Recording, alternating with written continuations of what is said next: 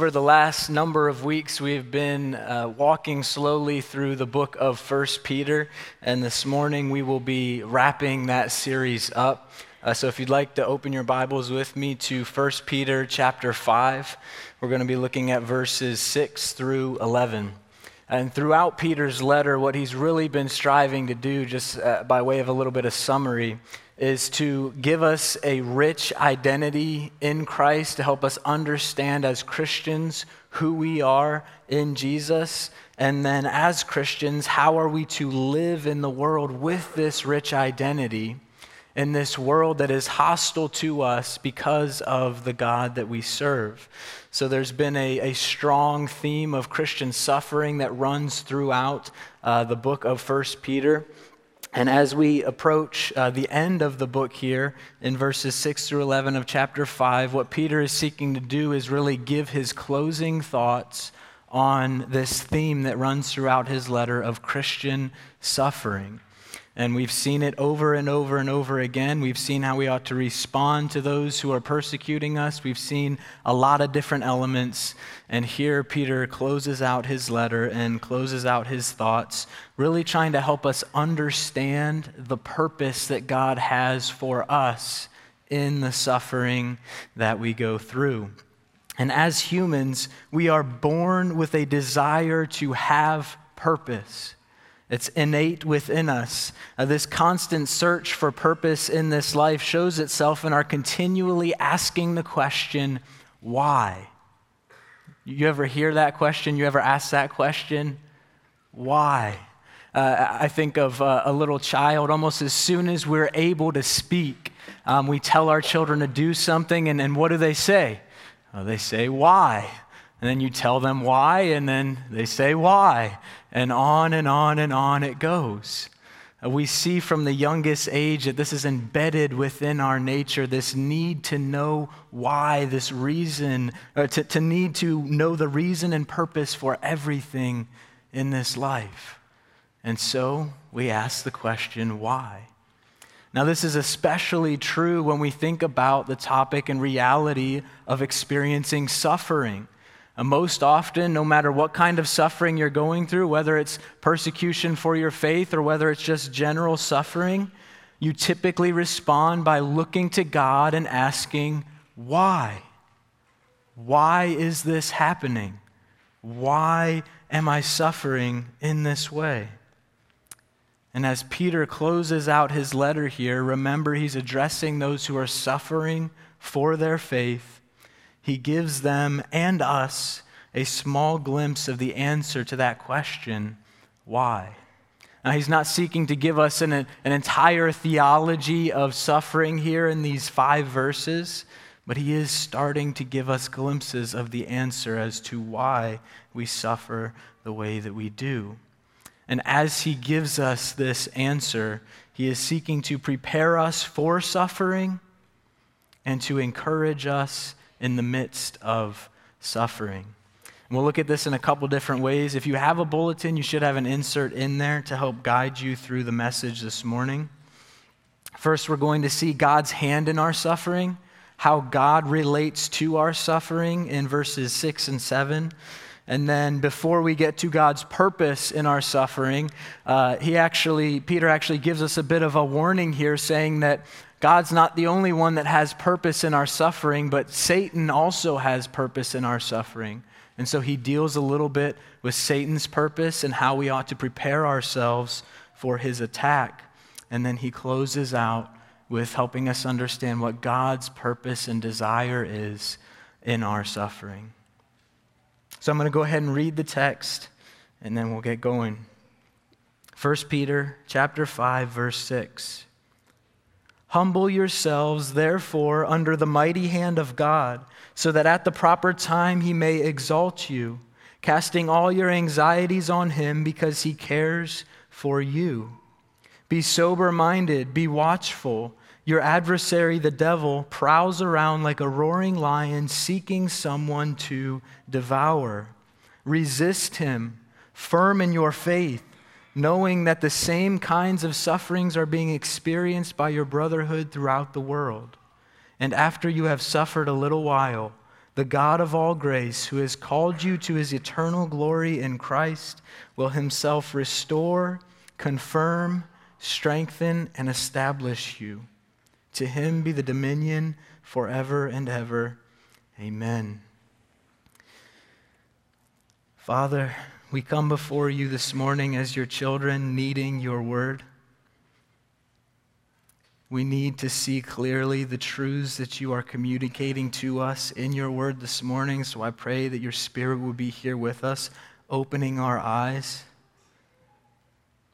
giving us understanding, melting our hearts, molding our hearts, and giving us willing spirits to submit to the truth of your word.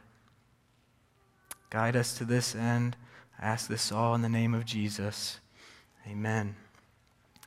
So as I said, he begins here by showing us what how God's hand is working in our suffering. God's hand in our suffering, how our suffering relates to God. In verse 6, he says this, "Humble yourselves, therefore."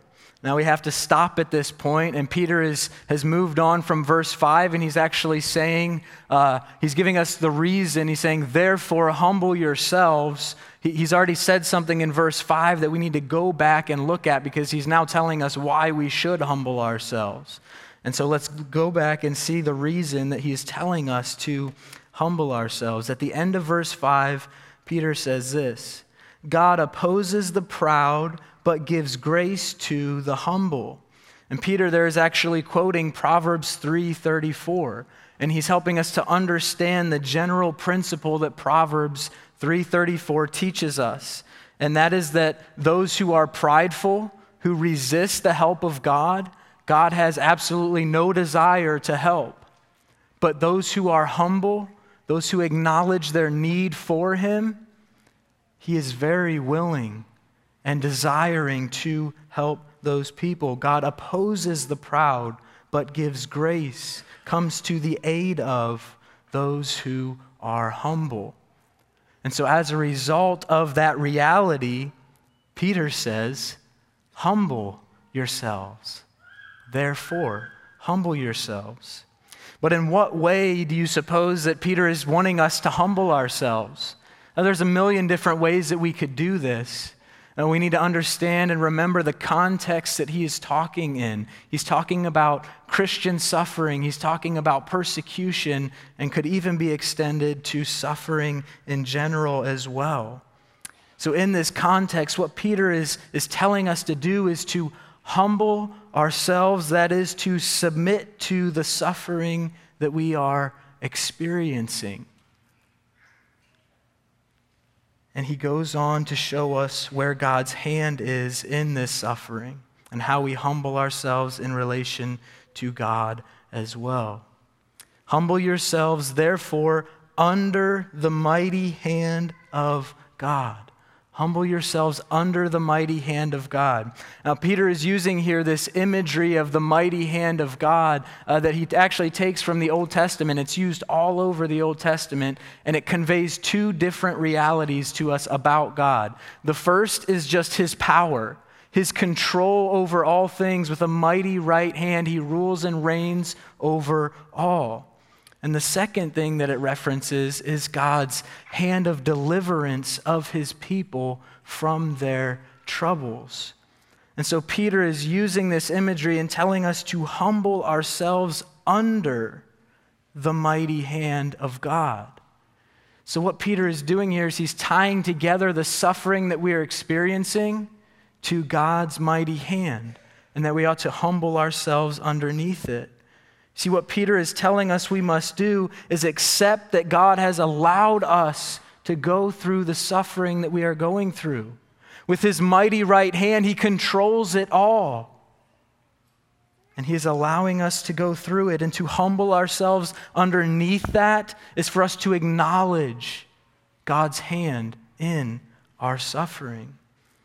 And this may cause some of you to become discouraged from hearing this. But we must not forget that with the same mighty hand that God allows us to walk the path of suffering, it is with that same mighty hand that he will deliver us and sustain us in the midst of that suffering. That is what Peter is communicating here, and he goes on to say that more clearly in verse 7. So what does it look like in the midst of our suffering to, very practically speaking, humble ourselves under the mighty hand of God? What do we actually do? How does that manifest itself? Peter says it looks like, verse 7, casting all your anxieties on him because he cares for you. That's what it looks like to humble yourself under the persecution, under the suffering, submitting to the will of God in it, is by casting your cares on him, casting your anxieties on him in relation to what you are going through. You see, the proud person who God opposes will not take his cares to God. He will say, I'm going to take care of myself. I'm going to worry about things. I'm going to see if I can control it. I'm going to see if I can fix it. The proud person doesn't look for help outside of himself. What Peter is saying here is that humility in relation to our suffering looks like going to God with all of our cares, casting our anxieties and worries at his feet, trusting that he is indeed in control of it, and believing that he will sustain us in it and that he will one day finally and fully deliver us from it. And we are told that as we humble ourselves in this way in relation to our suffering, there's a promise for us. He tells us, humble yourselves therefore under the mighty hand of God, so that at the proper time God may exalt you. At the proper time he will give you his grace. He will sustain you, and he will finally and fully deliver you at the appointed time. Peter here is revealing to us the attitude of humility that we ought to have in relation to our suffering, for the name of Christ. And he now turns to address Satan's purpose in our suffering, how we should prepare for his attack, and how we should respond to his attack. In verse 8, he says, be sober-minded, be watchful. Your adversary, the devil, prowls around like a roaring lion seeking someone to devour. Resist him, firm in your faith, knowing that the same kinds of sufferings are being experienced by your brotherhood throughout the world. So as I said, the first thing Peter tells us is how we prepare for the enemy and his attacks.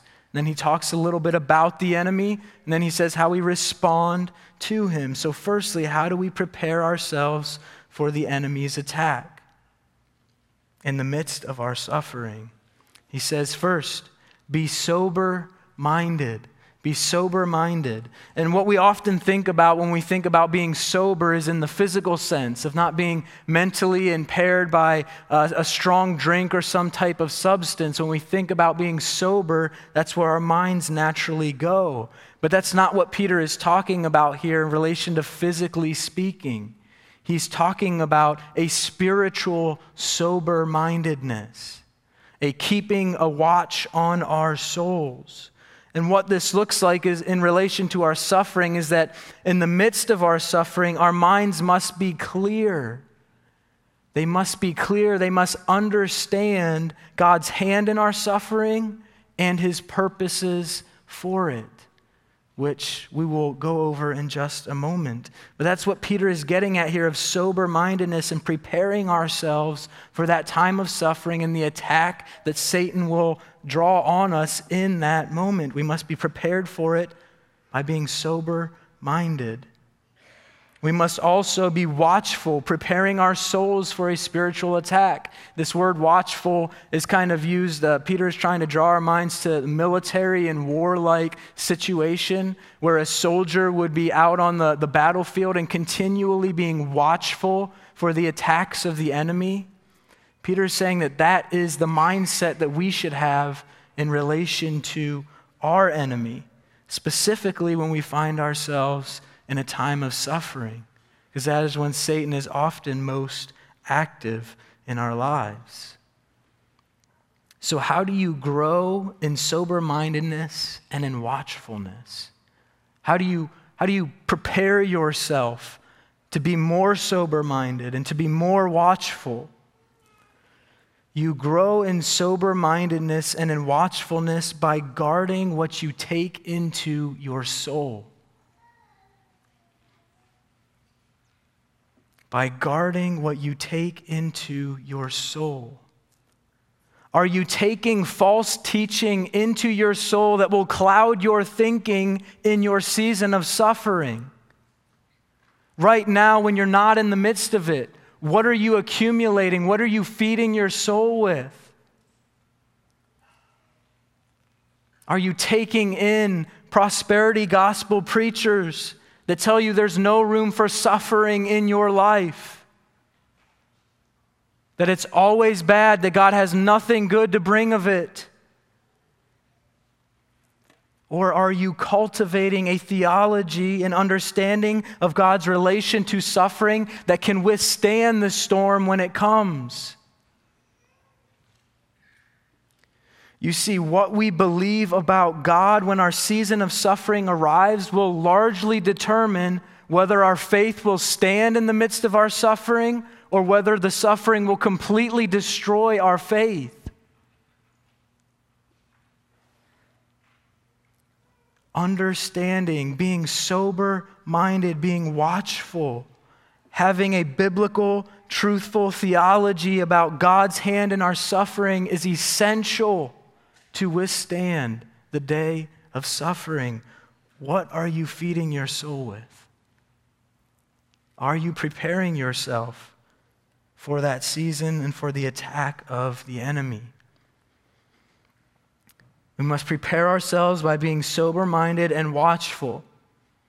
And the reason why is because we have an adversary, the devil, who is prowling around like a roaring lion seeking someone to devour. Satan is seeking to use our suffering to devour us. I want to help us understand he's using very strong imagery here for the action of the devil in relation to us. He's prowling around like a roaring lion, seeking someone to devour. That's very strong. We need to make a distinction here. What Peter is not saying, I believe, is that he's not saying that this is the way that Satan attacks us, that he attacks us by coming at us like a roaring lion, and we being his prey. I think that what he's getting at by giving us this imagery is showing us the seriousness of the situation we find ourselves in. Therefore, calling us to watchfulness. And the reason why I say that is because I believe that Satan is much more sly and much more cunning and crafty than a lion. I think that he's more like a serpent. And so how does Satan use your suffering to devour you? Satan's ultimate purpose in your suffering is to destroy your faith. Is for you to completely turn away from Christ and no longer follow him. Just as was his ploy with Job to get him to curse God, it's the same for us. He's trying to destroy our faith. That is his ultimate purpose. How does Satan go about doing that? Remember, we're talking about our season of suffering. His attacks are very potent in that season. Firstly, Satan is seeking to destroy your faith by causing you to doubt your standing before God, to doubt what God's word has said about you. As we experience suffering, Satan begins to whisper in our ear, "You think you're a follower of Christ? He would never let his people suffer in the way you're suffering. You think he loves you?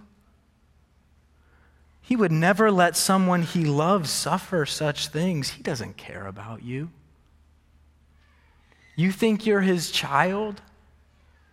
What kind of father would allow his child to suffer such things? You're not his son or daughter. You must be a fraud." He begins to in a very crafty and sly way, begin to tell us lies. and it's ever more potent in the midst of our suffering. First, he seeks to cause us to doubt our standing before God, what God has said to be true about us. Secondly, he seeks to weaken your desire to live for him. Satan is seeking to weaken us physically, emotionally, and spiritually so that we lose a desire to pursue God. And rather, in the midst of our suffering, in the midst of our weakened state, we go and we pursue other pleasures to cope with the pain that we're feeling, which draws us away from God. He seeks to weaken our desire to live for him. And thirdly, and most importantly, he seeks to cause you to doubt God's word and therefore doubt God himself. He begins to whisper in our ear again, God has promised to bless you. Why are you suffering then in the way that you are? Has God not said, no evil shall be allowed to befall you, no plague come near your tent?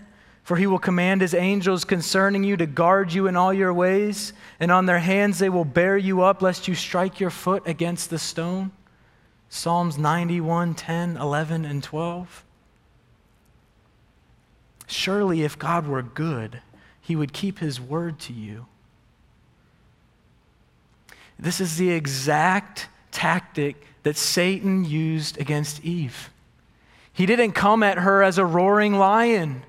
He came to her and said, did God really say you shouldn't eat of the tree?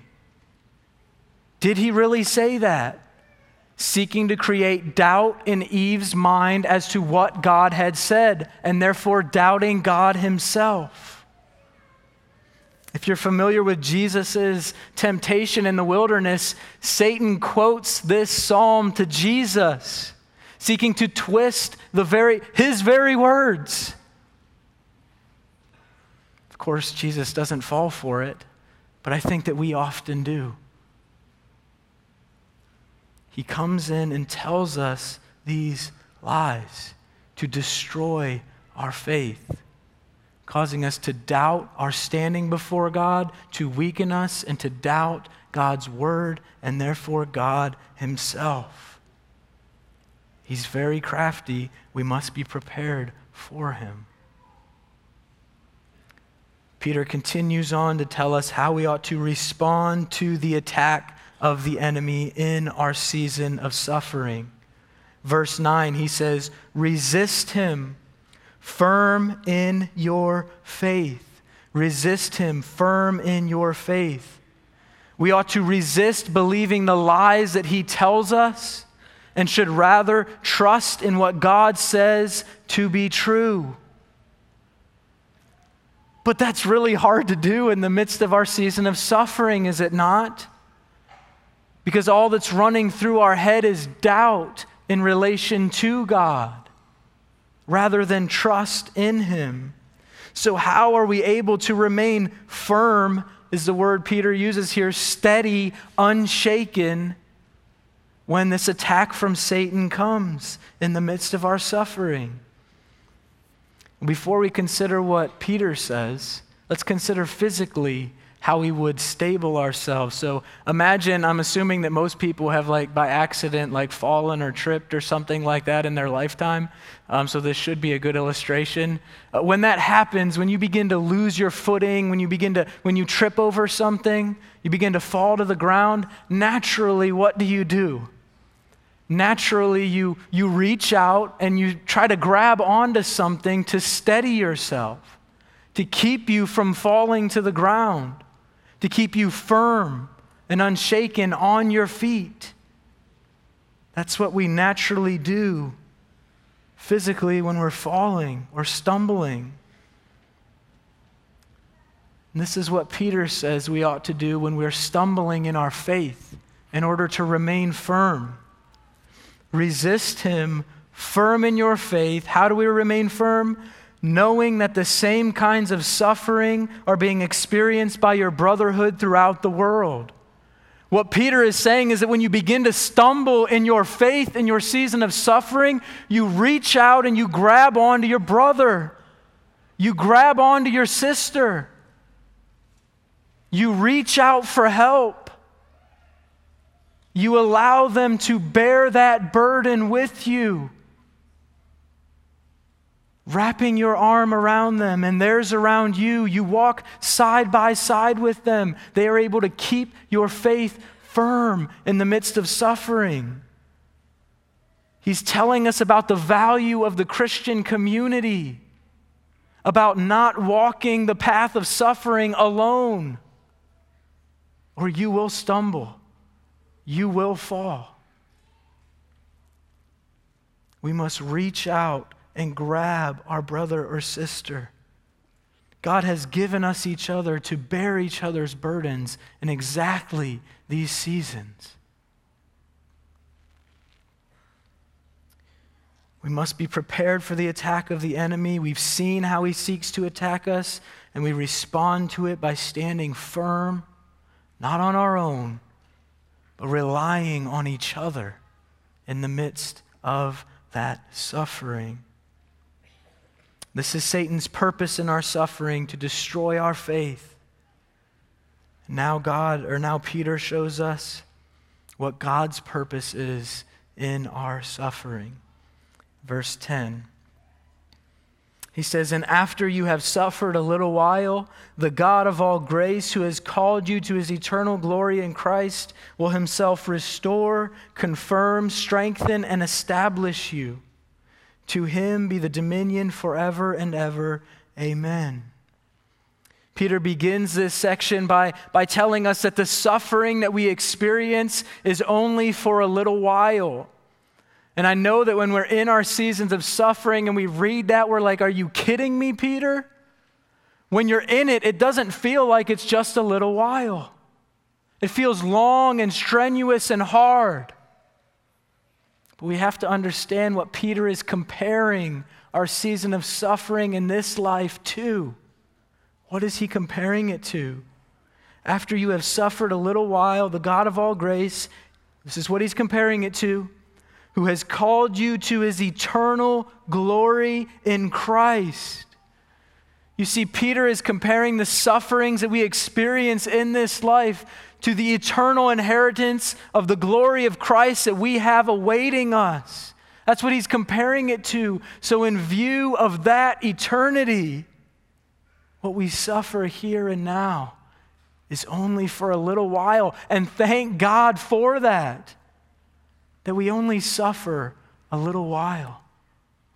But we know that we are going on to glory, to live in the presence of Christ. But for the time being, until then, God promises to give us his grace as we humble ourselves under his mighty hand. After you have suffered a little while, the God of all grace will himself restore, confirm, strengthen, and establish you. 4 things are listed here that God is doing, or his purpose for us in our suffering.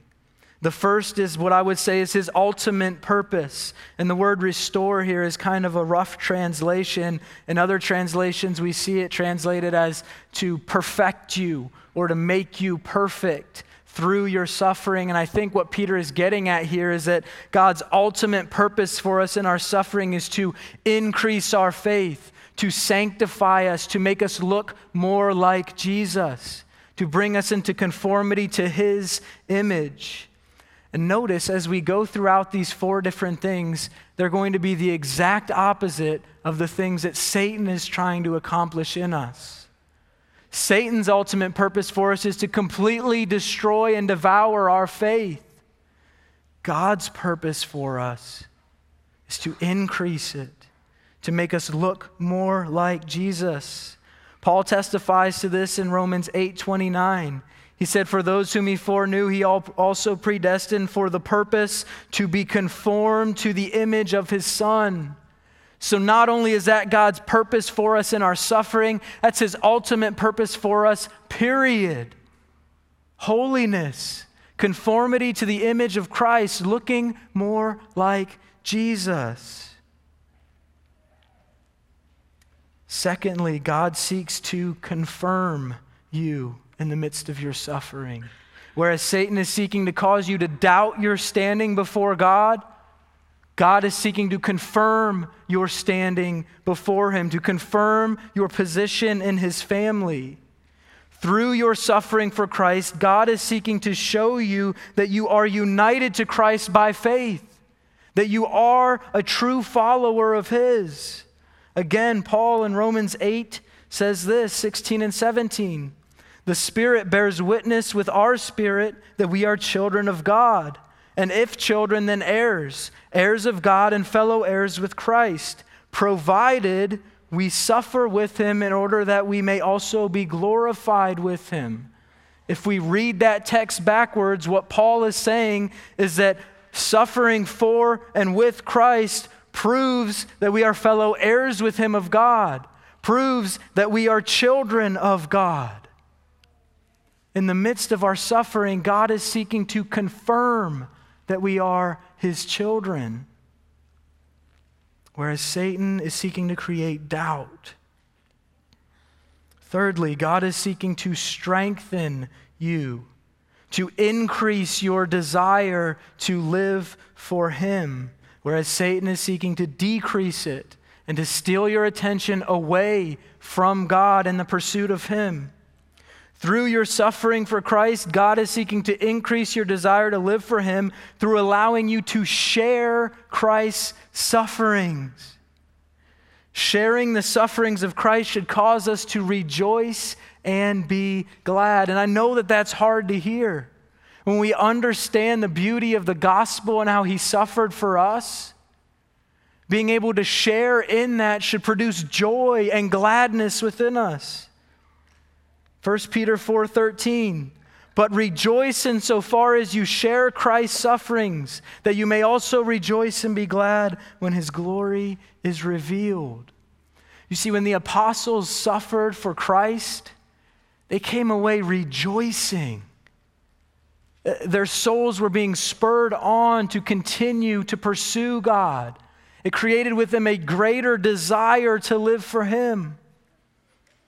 That is what God is seeking to produce in you through your suffering.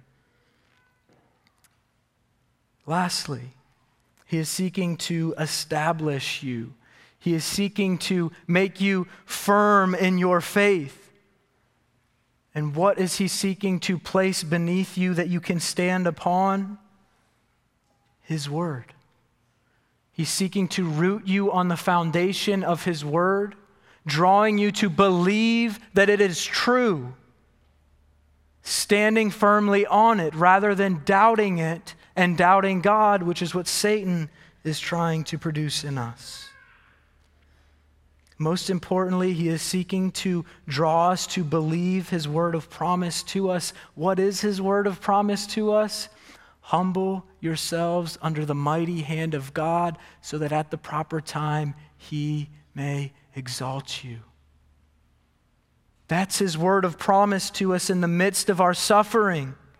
If we accept that God has allowed this and we submit to it, we humble ourselves under it, understanding his good purposes in it, he will give us grace to sustain us in the midst of our suffering, and he will finally and fully deliver us from it at his appointed time. This is God's glorious and beautiful purpose in your suffering. And it's not easy to hear that when you're in the midst of your suffering, because you're doubting, and Satan is using that. But we must understand God's good purposes and be willing to submit to them for our good and for his glory. And lest we are led or tempted to believe that what Peter has just said God will do, he does not have the power to do, Peter closes here by offering up a praise to God which tells us about the power that he has. To him be the dominion or power forever and ever. Amen. These last words should give us confidence that everything Peter has just told us that God will do through our suffering, that he is indeed able to do. And so we rejoice and we praise him. Church, we are to be a people that humbly accept God's control over our suffering and also his care for us in the midst of it.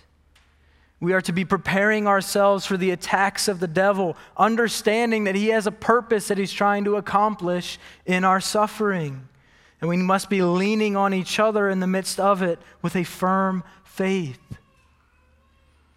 And we must be people who trust that God will restore, confirm, strengthen, and establish us through our suffering.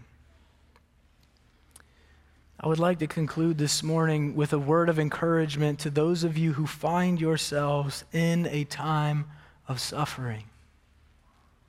The devil's greatest weapon in destroying your faith is to cause you to doubt God's word, to cause you to doubt his promises to you, and therefore to doubt God himself. He finds many clever ways to do this, but this is always his aim. I want to tell you a story to close here as just a bit of an illustration and draw a couple things from it. John Bunyan wrote this awesome book, Pilgrim's Progress. It's a Christian classic. I'm sure that many of you are familiar with it. If you've never read it, it's fantastic. I encourage you to pick it up and read it. It's basically a fictional allegory of the Christian life. He follows a man named Christian, appropriately, his conversion all the way through his journey of life until he reaches the celestial city, which is heaven. And at the point where I'm going to pick up in the story, Christian is walking with a friend named Hopeful. Just recently, one of his friends, Faithful, was put to death for his faith. And so Hopeful begins to follow along with Christian to aid him in his journey, to aid each other in their journey. And they take a rest for a night. They lay down in a field, and they don't realize that they're trespassing as they're sleeping and resting there. And so in the morning, this giant of despair comes and captures them and takes them back to his castle. And the name of the castle is Doubting Castle. And so he puts them in a dungeon, and he begins to beat them. He begins to play psychological games with them, trying to get them to kill themselves, trying to get them to give up, to put their faith to an end, to put their lives to an end. And so they're in the midst of this suffering. They're talking amongst each other. What will they do? It's at this point in the story, Christian has been so strong in his faith. He's been so strong. He's been the leader. Everybody who's followed alongside of him, he's been the more mature Christian. He's been leading them. But it's at this point, when he's in the dungeon of Doubting Castle, that he begins to doubt the word of God to him. He begins to become weak, begins to stumble in his faith. And Hopeful is there to encourage him and spur him on to not give up. I want to record for you how Bunyan explains their escaping from Doubting Castle. This is what he says. About midnight Saturday night, Christian and Hopeful began to pray and continued until almost break of day. Then Christian suddenly broke out in amazement. What a fool! What a fool I am to lie here in this stinking dungeon when I might walk free on the highway to glory. I have a key in my bosom called promise, which I am sure will open any door in Doubting Castle. Christian goes on to take his key from his bosom called promise and opens every door in Doubting Castle until they walk out the front door and escape. Some of you this morning are in Doubting Castle. Others of you have been in Doubting Castle before, and still some of you will be in Doubting Castle in the future. The key to resisting the devil in the midst of this doubt when he has us there is to hold true to the promises of God which are found in his word. That is the key to our release from Doubting Castle. That's not easy to do in the midst of your suffering. That is why we must not walk alone. Had Hopeful not been there with Christian to spur him on, for Christian to be able to reach out and grab onto Hopeful, he would have given up. Bunyan makes that clear. He would not have survived Doubting Castle. We must walk with each other continually, preparing each other for the fight and carrying each other's burdens in the suffering. All along the way, telling each other of the glories of the purpose that God has for us in the suffering. Pray with me. Father, you are so gracious and merciful to us. At first glimpse, you're telling us to humble ourselves under your mighty hand, acknowledging that you allow our suffering is such a hard truth that it instantly causes doubt within us. Lord, help us to know that you are trustworthy, that you are good, and that you are faithful. Help us to cling to your promises and to not walk alone. Embed within us this glorious purpose that you have for us in our suffering, and make our spirits humble to accept it. And Lord, at the appointed time, sustain us and deliver us. Pray this all in the name of Jesus. Amen. For those of you who find yourself in this place, who find yourself struggling in a time of suffering, for whatever reason, whether you're suffering because you're being persecuted for your faith or you're just suffering like Job was suffering, we want to walk with you. I'd love to have the opportunity just to talk with you, to be able to pray with you, to walk with you myself, or to help you get connected with somebody who can walk with you. My encouragement and admonition to you this morning is do not walk alone.